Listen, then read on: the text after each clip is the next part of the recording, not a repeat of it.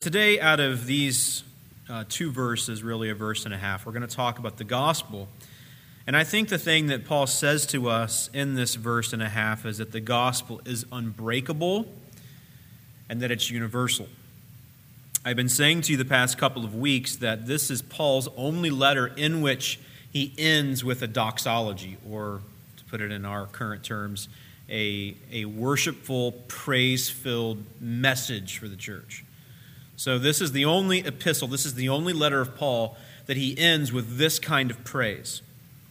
Let's read the verses together and then we'll dig down in and focus on the center of this text. Paul says, "Now to him," this is speaking of God the Father, "who is able to strengthen you according to my gospel and the preaching of Jesus Christ, according to the revelation of the mystery that was kept secret for long ages, but has now been disclosed and through the prophetic writings has been made known to all nations, according to the command of the eternal God, to bring about the obedience of faith.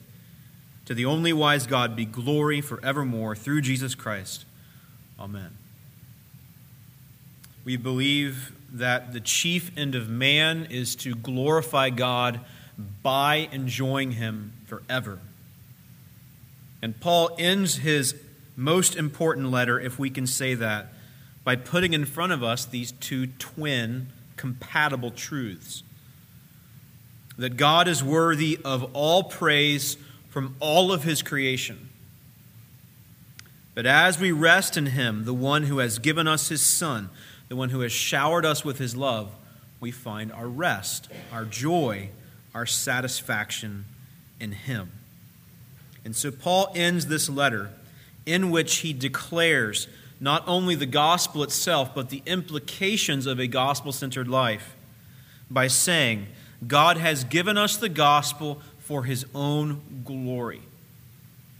Now, at first, that doesn't strike us quite naturally. It seems somewhat self-serving.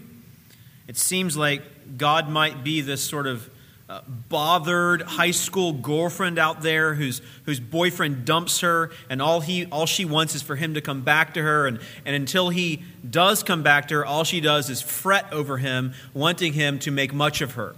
I think sometimes when you first hear that God has made the world for His glory and He gave us the good news for His glory, that's the notion that first pops into our head. That God's some jealous tyrant out there, and unless He gets the praise of His people, that He's somehow not complete. That is not what we're saying. God is full of glory and is fully self-satisfied whether you or I worship Him or not. Likewise, it is not jealous tyranny for God to want us to love Him. For if God did not want us to love Him, He would cease to be God, because He would cease to desire the highest good, which is Himself. So that is a bit circular, but it is the greatest reality in all of the world. So God is not some petty tyrant up in the heavens begging for us to love Him. God is the perfect being who is satisfied in Himself, but wants us to be satisfied in Him as well, which makes Him perfect because He desires the highest good, but also makes Him so kind because He has freed us and opened the way where we may desire the highest good. So Paul ends this letter by saying, all of the things that I have said are for God's glory. But I want you, Paul is saying, I want you, Roman church, and I say to you, I want you, this church, to understand that that is the path of joy, to know this God and to want to worship Him. So yes, the chief end of man is to glorify God by enjoying Him forever. And I think that's what Paul's saying in these final verses. So our goal today is to talk about the gospel, the fact that it is unbreakable, and the fact that it is universal. And I want all of us to walk away with two basic notions today. The first being that we should rest in the gospel. If it's unbreakable, we can rest in it. And if it's universal, we should join God in His redemptive mission. So 2 thoughts today. I want us to be encouraged to rest in the gospel, and I want us to be challenged to join our universally loving God in his redemptive mission. It's interesting if you think about it. Paul was a peerless rabbi. There was no one else in all of Israel that was quite as sharp as him, as best we can tell. He knew the scriptures from his youth and was incredibly well versed in them. But he had missed the point largely. He had blind eyes. And it was not until the second person of the Trinity, the Son of God, Jesus Messiah, who had died for the world, met Paul on the road to Damascus and sovereignly opened his eyes and caused him to see that he understood all that he had studied. And it is no irony that Jesus made him blind for a time. He overcame him with the light. Jesus was the light of the world. He overcame Paul with the light. And it wasn't until Paul came into Damascus and met with Ananias and heard the gospel even more clearly that the scales fell from his eyes. And not only quite literally could he biologically see with these organs called eyes, but for the first time in his entire life, he could see with the eyes of his heart. And from that point on, Paul meditated on the Scriptures to the point that he can say to us what we've already read together today. That this God had from before the foundation of the earth intended to rescue humanity. And throughout his special revelation, which we call the Bible, he had been unfolding this plan. And Paul, who had studied this plan for decades, had missed it. But Jesus showed up and said, "You're mine, and let me show you my plan." And then for the rest of his life, Paul made much of Jesus. The one whom he formerly persecuted, the one he hated, he now preached. I think we have to park there for a minute and understand the import of that. He was the chief persecutor of the church, but he became the chief preacher of the Messiah. And this demonstrates to us the amazing power of God, and it is why Paul never got over it, and it's why he spent his life and all of his resources and all of his strength for all of his days to proclaim it. So he made much of God. God deserved the glory. But he wanted these Roman Christians to make much of God, to enjoy God's glory, and to rest in his good news. How did Paul think these thoughts would strengthen the Christians? Notice back in verse 25, he says, "Now to him who is able to strengthen you." Well, by what means will they be strengthened? His gospel, the gospel he preached, which was about Jesus Christ, and which was now being progressively unfolded throughout time, and had now come in its full unfolding through the preaching of the gospel.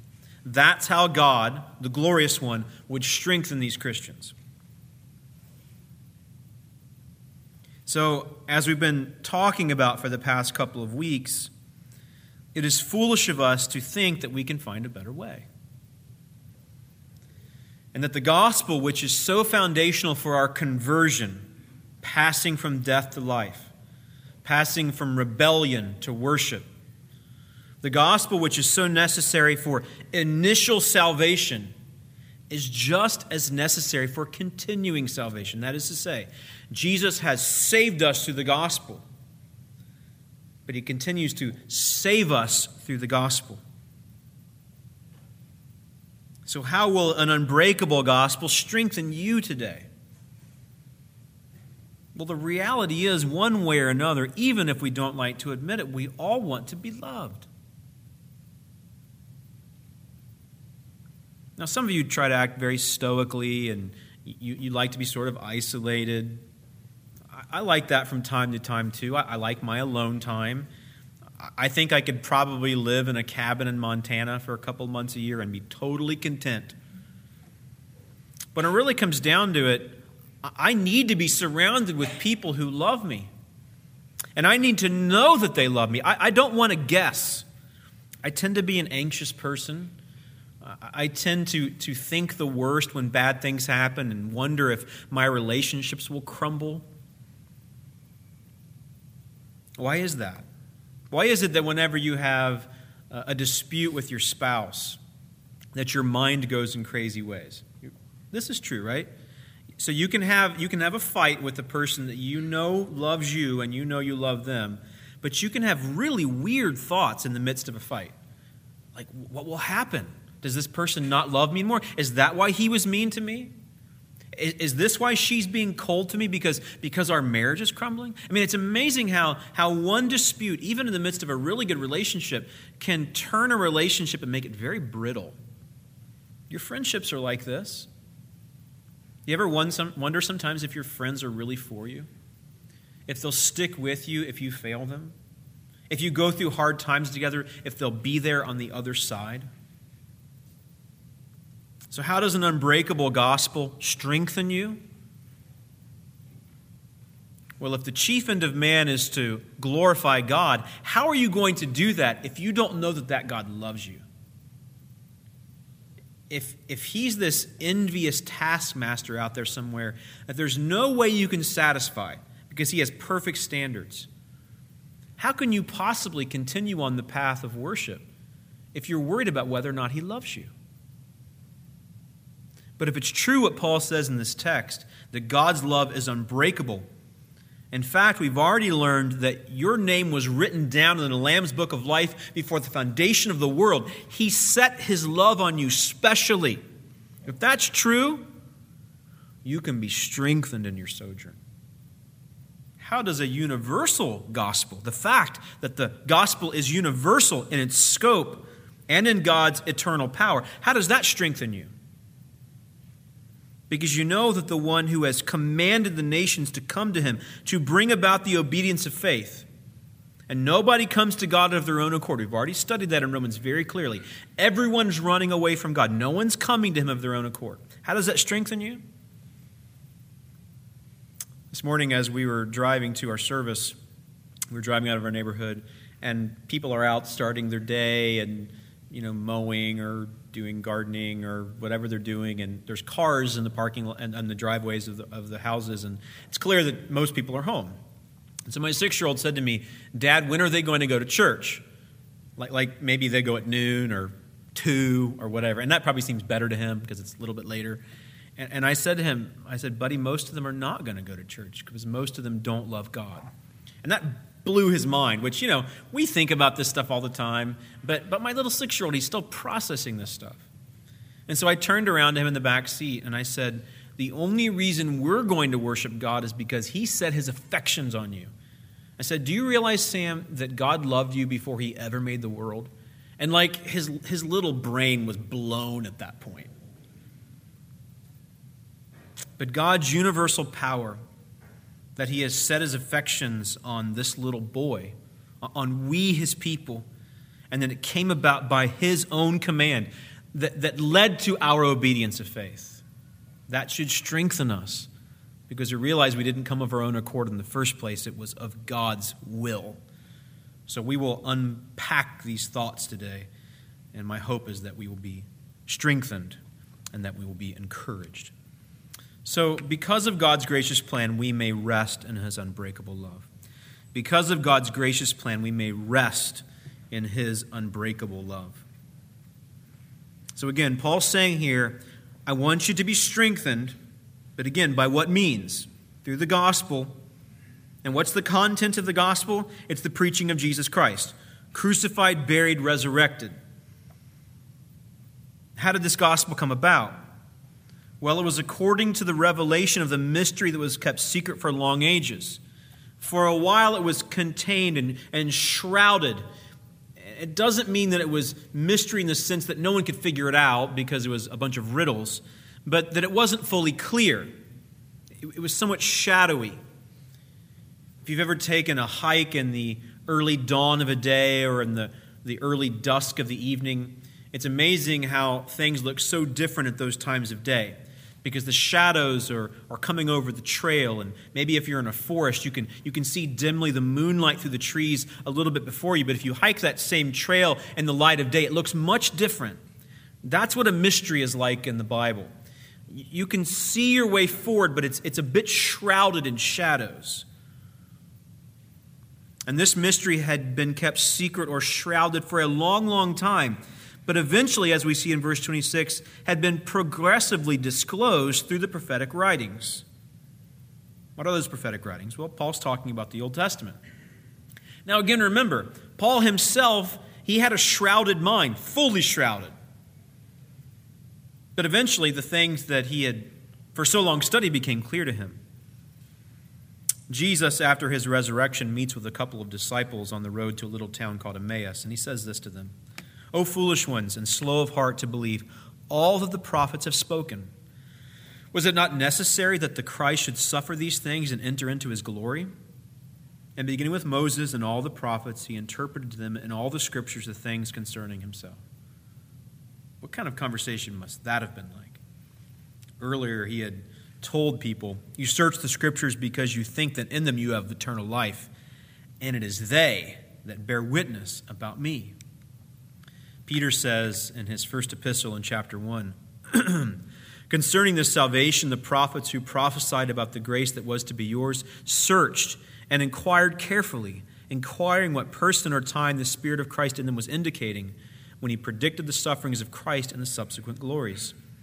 It was revealed to them that they were serving not themselves but you, and the things that have now been announced to you through those who preach the good news to you by the Holy Spirit sent from heaven, things into which angels long to look."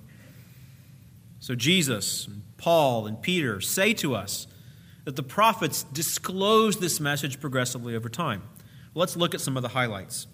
In Genesis chapter 3, immediately after the first sin, God shows up and curses the serpent and promises salvation. He says to the serpent, "I will put enmity between you and the woman, and between your offspring and her offspring.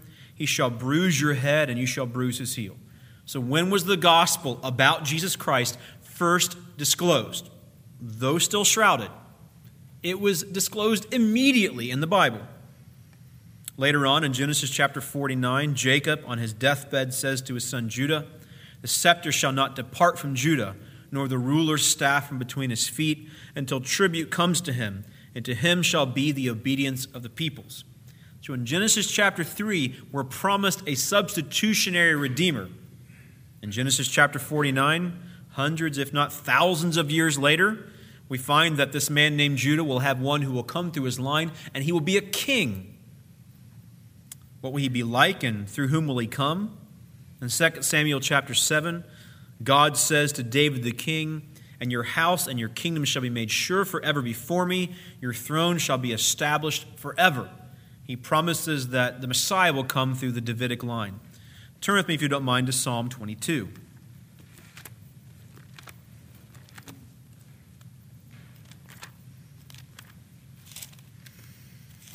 In Psalm 22, we find a prophecy of the suffering servant who will come.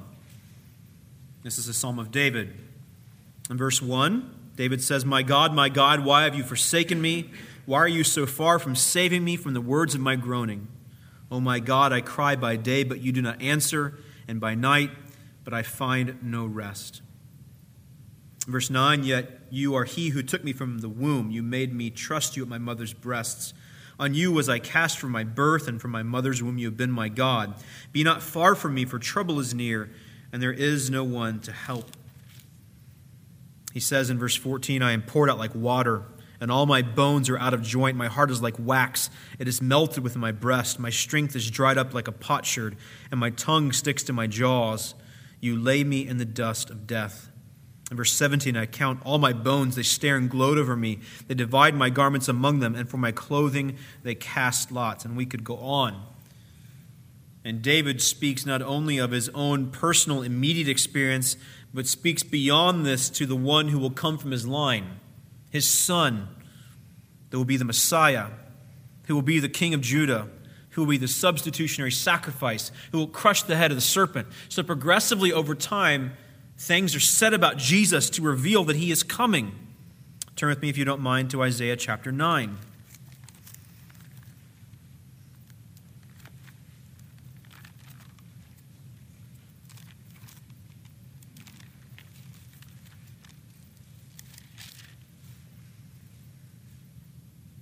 In Isaiah 9, verse 2, the prophet says, "The people who walked in darkness have seen a great light. Those who dwelt in a land of deep darkness, on them has light shined."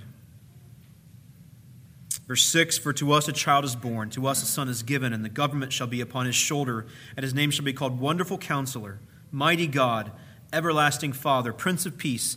Of the increase of his government and of peace there will be no end, on the throne of David and over his kingdom, to establish it and to uphold it with justice and with righteousness from this time forth and forevermore. The zeal of the Lord of hosts will do this."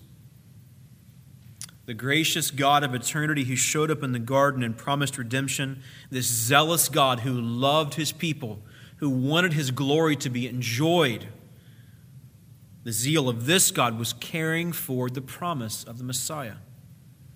Look with me, if you don't mind, in one last passage in Isaiah chapter 53. So once again, we are hitting some of the highlights of the disclosure of this shrouded message, this mystery of the gospel. You're familiar with this passage. In Isaiah 53, the prophet once again says, "Who has believed what they heard from us?" Verse 1, "And to whom has the arm of the Lord been revealed? Where he grew up before him like a young plant, and like a root out of dry ground, he had no form or majesty that we should look at him, and no beauty that we should desire him.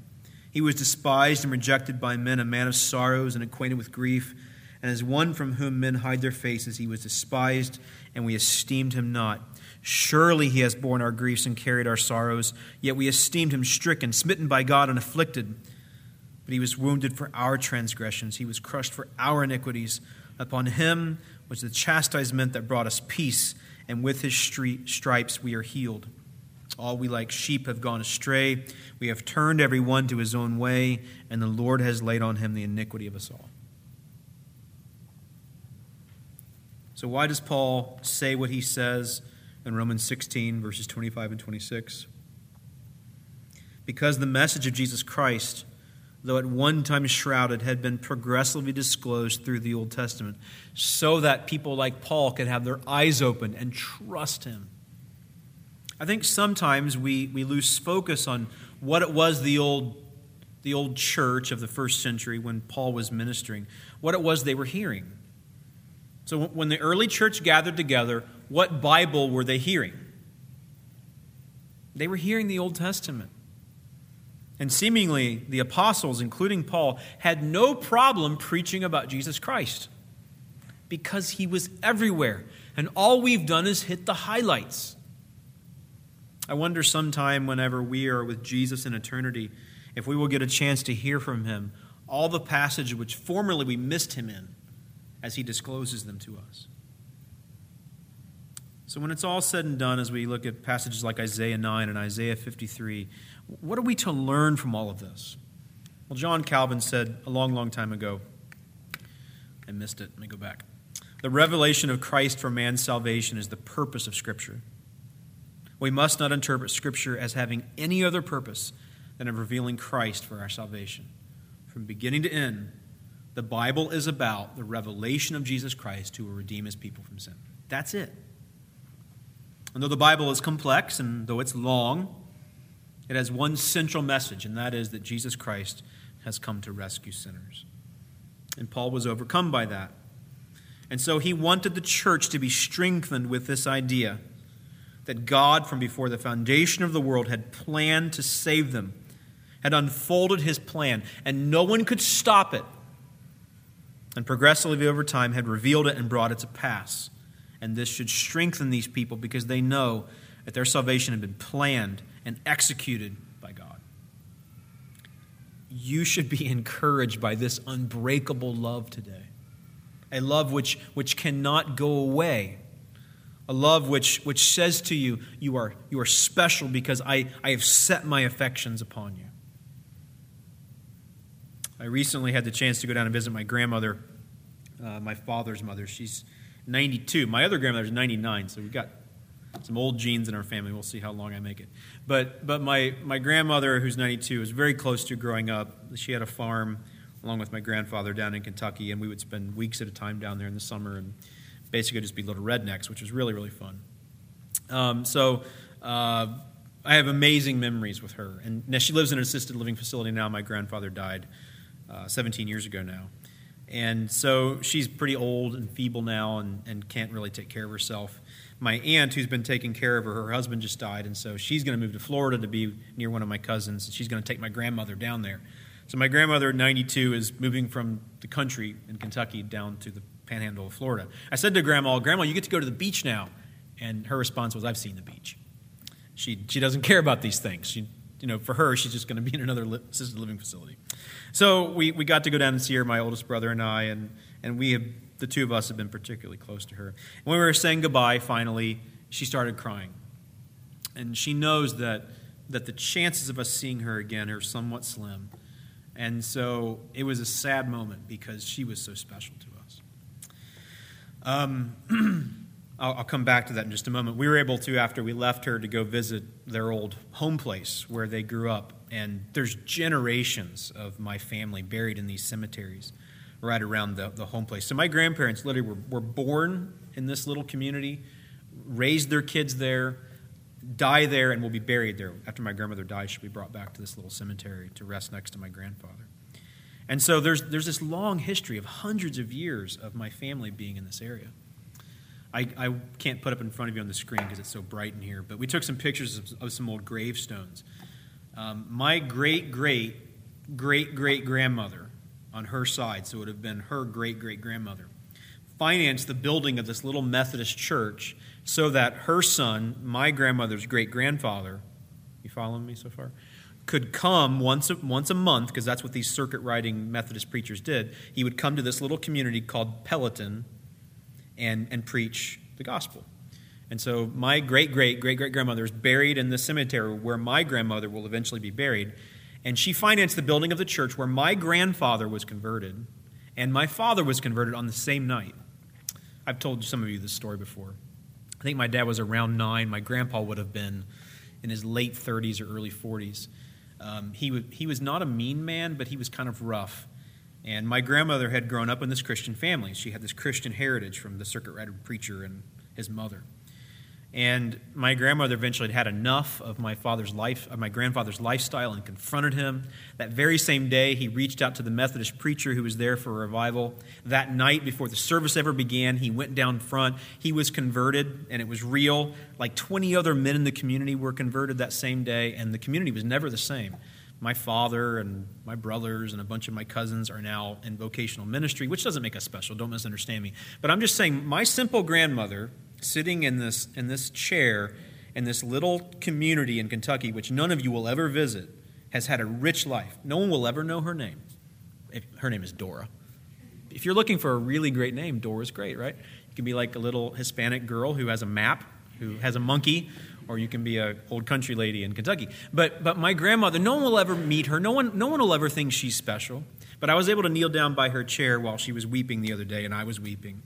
And I said to her, Grandma, you're the matriarch of faith in this family. I mean, quite literally, she's the matriarch.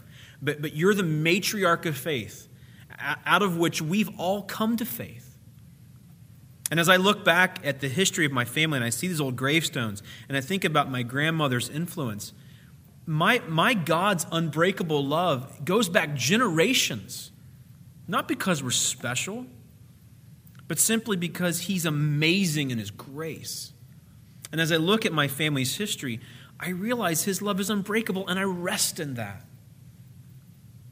But it goes way back further than that. That God has been intending from before He ever made the world to rescue His people from their sin. And we can rest in that kind of love. The second thing I want us to see today is that because of God's sovereign power, we may join Him in His mission of redemption. So the first part of today, verses 25, and the first part of verse 26. Because of God's gracious plan, we may rest in His unbreakable love. But the second thing today, in the second part of verse 26, is that because of God's sovereign power, we may join Him in His mission of redemption. So notice this preaching, which came through the medium of the prophetic writings, the Old Testament, has now been made known to all nations, according to the command of the eternal God, to bring about the obedience of faith. So it wasn't just this general message that went out and hopefully it would stick on the wall of people's proverbial hearts. That's not how the gospel works. The gospel is not something you just broadcast and hope that somebody believes it. The gospel is something which we proclaim, knowing that God will use it to bring people to faith. That's how it works. That's what Paul's saying here in Romans 16, verse 26. The gospel is now going out to all the nations. We shouldn't be surprised by this, because in Genesis chapter 12, when God chose Abraham for himself, he says, "I will make of you a great nation." You who just prior to this was a pagan worshiper, that's who you were, Abraham. Now I'm going to make of you a great nation. And I will bless you and make your name great so that you will be a blessing. But it's not just going to be for his own physical offspring. Notice this. "I will bless those who bless you, and him who dishonors you I will curse. And in you all the families of the earth shall be blessed." So God's intention throughout the Old Testament was to make for himself a people through which the Messiah would come. But it wouldn't just be for the Messiah's genealogical people. It would be for all peoples. In Psalm 47, verses 8 and 9, the psalmist says, "God reigns over the nations. God sits on his holy throne. The princes of the peoples gather as the people of the God of Abraham. For the shields of the earth belong to God. He is highly exalted." God is the God of all nations and cares about all nations. In Isaiah chapter 42, verses 6 through 7, the prophet says, "I am the Lord. I have called you in righteousness. I will take you by the hand and keep you. I will give you as a covenant for the people, a light for the nations." Again, speaking about Jesus who will come and serve people. "To open the eyes that are blind, to bring out the prisoners from the dungeon, from the prison those who sit in darkness."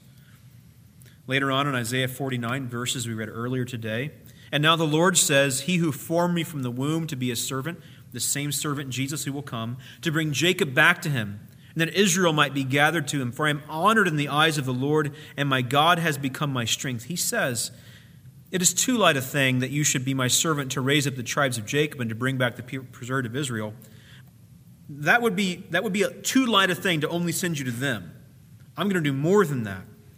"I will make you as a light for the nations, that my salvation may reach to the end of the earth." Which is why Jesus can say in Matthew 28, "All authority in heaven and on earth has been given to me. Go therefore and make disciples of all nations, baptizing them in the name of the Father and of the Son and of the Holy Spirit, teaching them to observe all that I have commanded you. And behold, I am with you always to the end of the age." Turn with me, please, to Romans chapter 1. We saw this at the very beginning of our study in Romans. Paul opens up his letter by saying this, "Paul, a servant of Christ Jesus, called to be an apostle, set apart for the gospel of God, which he promised beforehand through his prophets in the Holy Scriptures." It sounds very similar to our verses today. "Concerning his Son, who was descended from David according to the flesh, and declared to be the Son of God in power according to the Spirit of holiness, by his resurrection from the dead, Jesus Christ our Lord, through whom we have received grace and apostleship, to bring about the obedience of faith for the sake of his name among all the nations, including you who are called to belong to Jesus Christ." Paul ends his letter the same way he opens it. And turn with me, please, to Revelation chapter 21. So from the beginning, God's intention has been to spread his grace upon all the nations. He promised it to Abraham and to Israel. Jesus commanded us to go proclaim it. Guys like Paul did that. But how will it all wrap up? In Revelation chapter 21, verse 22, John the apostle says, "And I saw no temple in the city." This is the heavenly Jerusalem. "For its temple is the Lord God the Almighty and the Lamb. And the city has no need of sun or moon to shine on it. For the glory of God gives it light, and its lamp is the Lamb. By its light will the nations walk, and the kings of the earth will bring their glory into it. And its gates will never be shut by day, and there will be no night there. They will bring into it the glory and the honor of the nations." And in chapter 22, verse 1, John goes on to say, "And the angel showed me the river of the water of life, bright as crystal, flowing from the throne of God and of the Lamb through the middle of the street of the city. Also, on either side of the river, the tree of life with its 12 kinds of fruit, yielding its fruit each month. The leaves of the tree were for the healing of the nations." What is God doing right now? Where do we find ourselves in redemptive history? we ourselves are recipients of this universal grace. And by universal, I do not mean that every person will believe. By universal, I mean that it is open to all. And so, because of God's sovereign power, we may join him, and I think we could say we must join him in his mission of redemption. But we can be encouraged to join him because we're not just speaking an empty message that might have an effect. We are preaching a message that definitely will have an effect. I think in some ways, though certainly imperfectly, we can illustrate this by thinking about the Statue of Liberty. So in New York Harbor, you have this huge green statue given to us by France, and to this statue the huddled masses came from their various ethnicities. And as people gathered at Ellis Island to sign their names in the books and to become U.S. citizens eventually, the ethnicities were brought together in this grand melting pot. And while certainly it was not primarily spiritual in nature, it does demonstrate to us how the nations come together under the idea of freedom and liberty. But of course, way, way more. Jesus Christ is the one who stands over us and says to us, "Bring me, you're tired and you're weary and the huddled masses of all ethnicities, and come to me, for I am the Savior of all the nations." This means that we should have love for all peoples everywhere, despite skin color and socioeconomic status and cultural idiosyncrasies. Ethnic prejudices have no place in God's kingdom. Much the opposite. We should have a love for every ethnicity that there is so that the gospel can get to them. I love to hear today, as Chris and Jen shared, about how the gospel is now getting to a Chinese family who perhaps would never have heard it otherwise. And in God's sovereign plan, he has connected two families so that his gospel can get to them. This is why we send our money and our people to Kenya. This is why we send our money to Dubai. This is why we want the gospel to go all around the world, because God wants it, and we want the things that he wants, because through that he will get glory. And we and people all over the world of various skin colors and various cultural idiosyncrasies will come to know him and worship him, because that's why he made the world in the first place. So what do we do with all this? Here's 4 practical ideas for our worship. First, we should read and meditate on God's promises. If it's true that God's love is unbreakable and we can be strengthened in our rest, you got to know the Word. I think sometimes to avoid legalism, we don't talk enough about reading the Bible because we don't want to set rules on you and make you feel guilty. But sometimes we can get way too sophisticated and run away from simple things.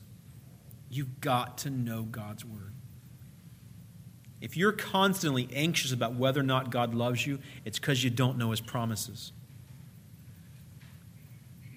I know if my wife and I do not have time to connect, she calls it QT, quality time. That's her code to me that we're not connected. She needs to hear from me. She needs to know my love for her. And if she doesn't hear that enough, it makes her uneasy. What about in a much more grand sense? How can you know you're settled? How can you know you're safe if you don't know God's promises? So know them, but don't just know them. Meditate on them and rehearse them. Secondly, we should remember and record God's faithful providence in our lives. So what I mean by this is, yes, you can read about it in the Bible, but what about what he's doing for you now? What has he done? Can you point to the times in your life where he has faithfully shown you his providential love?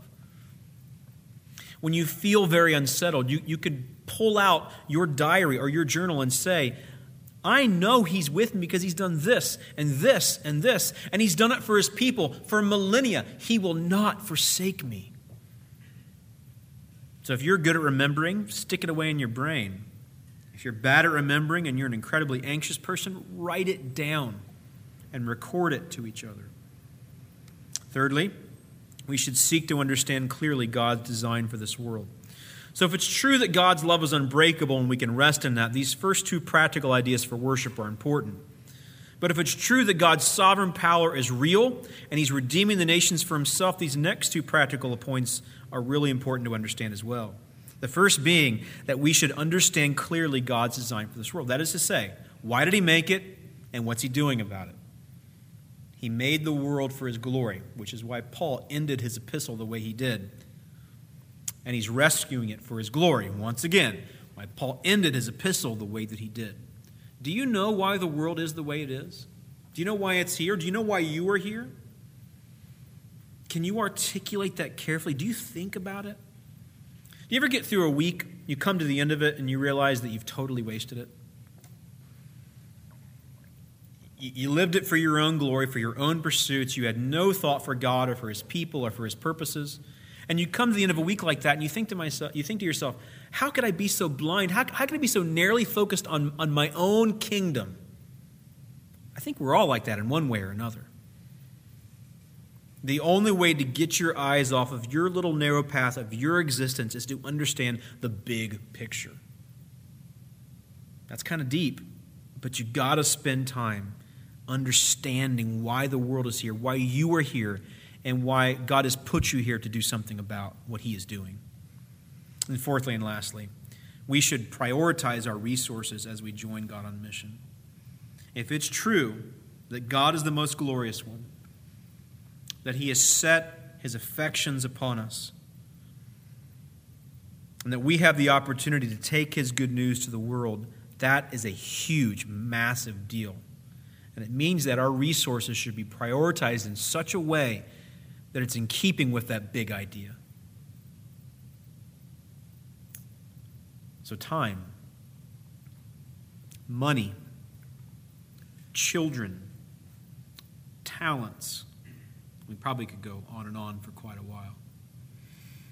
Are you using your time for the big picture that God is rescuing the world for his glory?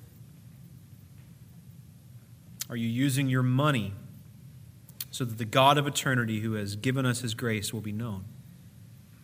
Are you discipling your children so they will taste that and make much of him? Are you using your talents that God has given you for his own sake, for the good of other people? Probably in one way or another, we all feel the sting of that, and that's tough, isn't it? Because we're all failing in one way or another, me included. So we come back to the first point today, that God's love is unbreakable. And we repent, and we confess, and he forgives. And that's what a week's worship is like. That's why we come back together weekly, to be reminded of his love and to be challenged by the gospel.